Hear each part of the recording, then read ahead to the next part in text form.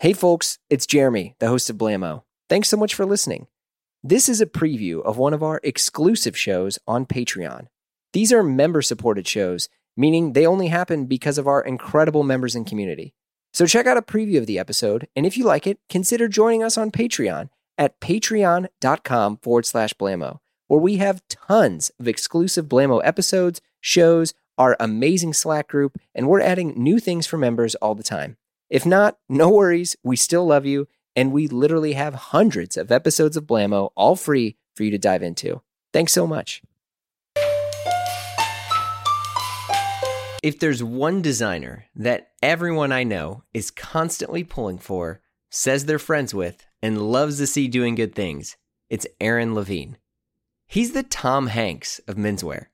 Everyone loves him, and everything he makes or designs is great. But right now, no one knows what he's going to do next. The mental health mainline and designer of vibes is back. It's Blammo Extra with Aaron Levine. We got the phoenix rising from the ashes. What is the new life? I mean, the new Aaron Levine is emerging. Here's the thing. The new Aaron Levine started years ago on your Instagram, where you got way, at least for me, you got way more open than anything I had ever seen. And you then brought everyone else into the club, which is what you do in person, but you started doing it digitally. And now you are free from any chain, any gagging order, anything like that, to where you are full-blown Aaron Levine 3.0, 4.0. What is this? So I am still under a slight gag for the next partial gag for the next year or so. But yes, so it just for those folks that are sitting on their sofa right now listening to this or in their car or whatever, for the last 20 years I've worked not on and off, but like on for publicly traded companies, you know, and the last 10 for or 11 or so for fairly like large publicly traded companies, you know. So this is the first time that I have been blissfully unemployed, you know, for a long time, right? And coming from like a place of complete failure before I moved to New York, you know, and then, you know, really working hard to kind of get to where I've gotten professionally. It's terrifying, to be honest with you. You know, it's terrifying. It's like when I first heard, when they first told me, I was like, oh my gosh. But at the exact same time as being like terrified, because I support my family, you know, like I'm the sole breadwinner in the house. So I feel that responsibility to them, obviously, you know. But at the same time that I was feeling terrified, I was elated and I was excited and I was inspired again. I was stoked and I was like, man, oh my gosh, I could take like a deep breath, you know, and be comfortable with who I was. And I didn't feel like I had to wear, you know, a mask, you know, anymore. And I could just breathe for a minute. But then at the same time that I was like feeling that elated, I would go back to being terrified and I'd be like, oh my gosh, what am I doing? I can't just sit here and breathe. Like I've got to go look for a job, or I've got to like go hustle, or I've got to go pound the pavement and try to figure out the next thing, you know?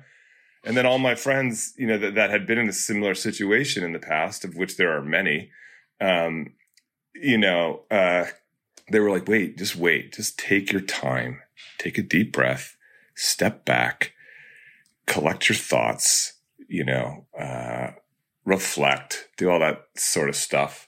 But I gotta tell you, I'm itchy, you know, like I like doing what I do. So I've got like itchy bits, you know, I'm ready to like, to get back at it. Yeah. So, you know, like I'm doing that. I'm like gratis doing like, you know, talking to friends and sketching things up and just kind of just riding the river, man. You know, it's really nice. It's really nice and terrifying.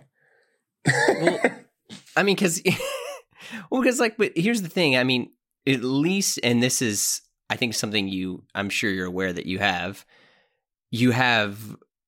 a proven track record and history of accomplishment, right? Like, and I think that's the thing that maybe sometimes isn't immediately seen right when the shit hits the fan, literally, right? Is you realize you're like, well, wait, like I may not feel good right now, or that you know, because I feel like it's a constant battle that everyone feels, including myself, into which you're like, okay, I need to provide this like inherently, whether, you know, this like male fatherly sort of thing. Like I gotta make sure there's money. I gotta make sure there's food on the table.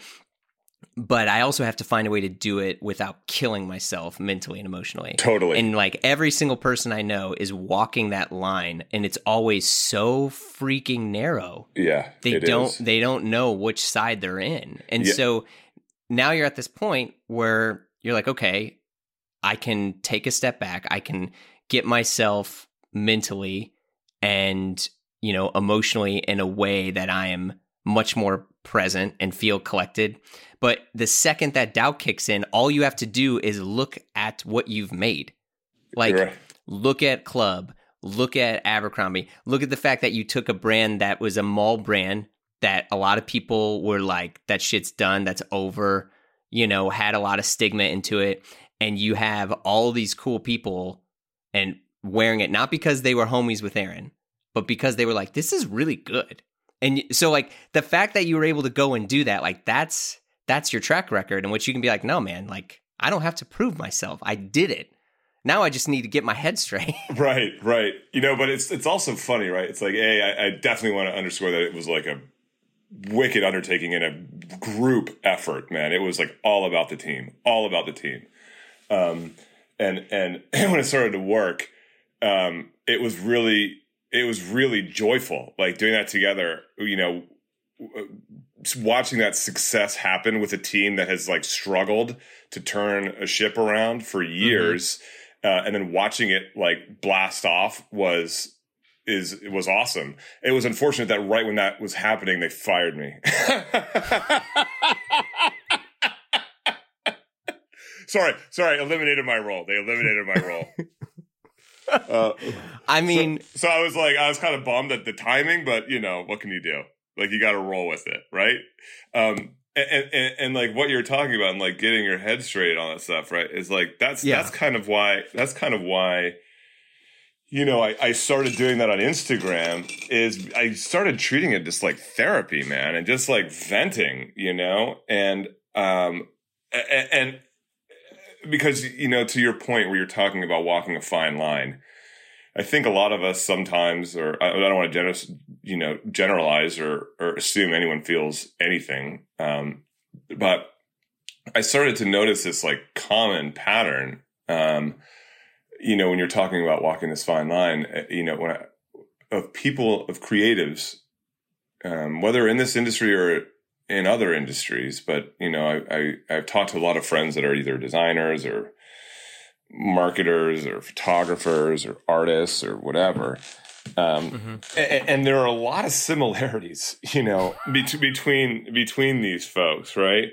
You know, I talk to people that have like immense talent and ability, and to hear them say that, you know, they struggle with their confidence, with their, you know, self consciousness, you know, their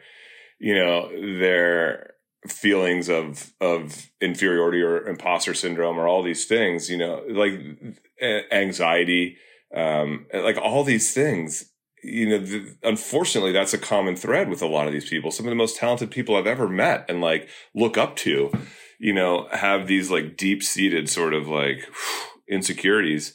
And I think it's just really a wonderful time that we're living in, and that more people are talking about it and just like trying to break down that stigma, because when you do that, you empower yourself, You know, when you open yourself up to that sort of vulnerability, you empower yourself and you take the power away from that stigma that's attached to these things that are very natural feelings, you know, that just people don't want to talk about because they're, you know, we want to present, you know, confidence and like all these things, but I don't think they're mutually exclusive. I think you can be confident.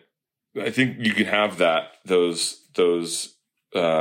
tension in between, you know, those feelings. You can, one minute you can feel confident and like, you know, super proud and emotional about the work that you've done. And then literally at the same exact moment, it doesn't even be like a minute later, you can also be like, but I can't do that again. I'm done. You know, like I can't, like I've drained the well. I don't have anything left in the well.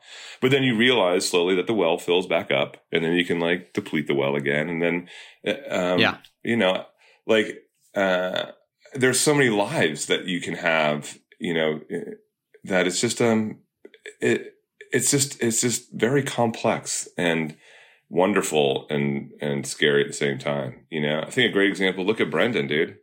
Big props, big man on campus over there at J. Crew now. Respect to that team. Like that's amazing. Like that's a whole new life right there. You know, it's like, okay, cool. Working on Noah, starting Noah, and then boom, going into like a big company and doing it again, you know, which I think is awesome. And then it's like to be able to go back and forth.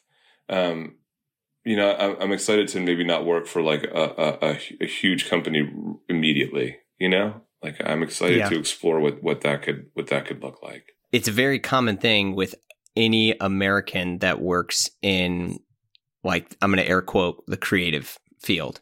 You know, it's, you know, there are a lot of actors, they'll go and they'll just obliterate themselves for a role, for a few years, for a show series. To be honest, Zach Galifianakis was just talking about that recently, and to where he, you know, he picked up his family, they live in the Canadian wilderness. He's able to do that because of some of the success that he had in his career where he was grinding it. But now he was like, yeah, I'm so in love with like being a father, being a provider. You know, I don't know how willing I am to go back into that area of my life where I was basically putting all my career and all of these things above my family. Because that's the thing where it's like, I have never felt more productive with like my career than when I was unfortunately being maybe the worst father and the worst husband and the worst son of my life. And it fucking hit me like a ton of bricks. And I was like, oh man, like what does it matter? And I'm not saying that this is the case with you. Let me be very clear. But it's like, I think like that's a thing that happens. No, I can be terrible at all those things too. I'm really good at that. Yeah. Where it's just like you realize you're doing all this and you're like, oh my God, like at what cost was I pushing myself into where like, when does it not become worth it? And I feel like that's the sweet spot of any sort of creative, into where you're like, you're able to still be the husband, father, parent, or, you know, son, child that you want to be, but also still find a way to be emotionally and creatively fulfilled. And my question is always like, am I asking too much of myself or what? It's like, well, I would just close that door and walk away. Yeah. I'm just going to push that to the back of the closet. You know? Yeah. But I think, yes, right? Like that. You know, do you remember that? You remember Nintendo hockey? Not Blades of Steel, but Nintendo hockey, the 8-bit like Nintendo hockey. Hell yeah. You could remember how you could like toggle your team, and there was like the heavy dude, the medium dude, and like the super skinny dude, right? And the heavy dude you'd put on, you'd be on defense, and then the medium dude, he's okay, and then skinny dude was like, you're forward, and he was like super fast, but he could get crushed. So you can never have like a fully stacked team. Like it wouldn't let you like fully stack your squad, you know? So I think the same thing with like when you know, we're trying to like. Want to hear the rest? Join us over on Patreon. You'll hear this episode and tons more exclusive pods, from the return of Sid Mashburn, Michael Hill of Drake's, Chris Gibbs of Union, Ilaria Urbanati. We got it all. You also get access to our private members-only Slack group, where we chat about menswear and a bit of everything. There's even a book club on there now. So visit patreon.com/Blamo, and we'll see you there.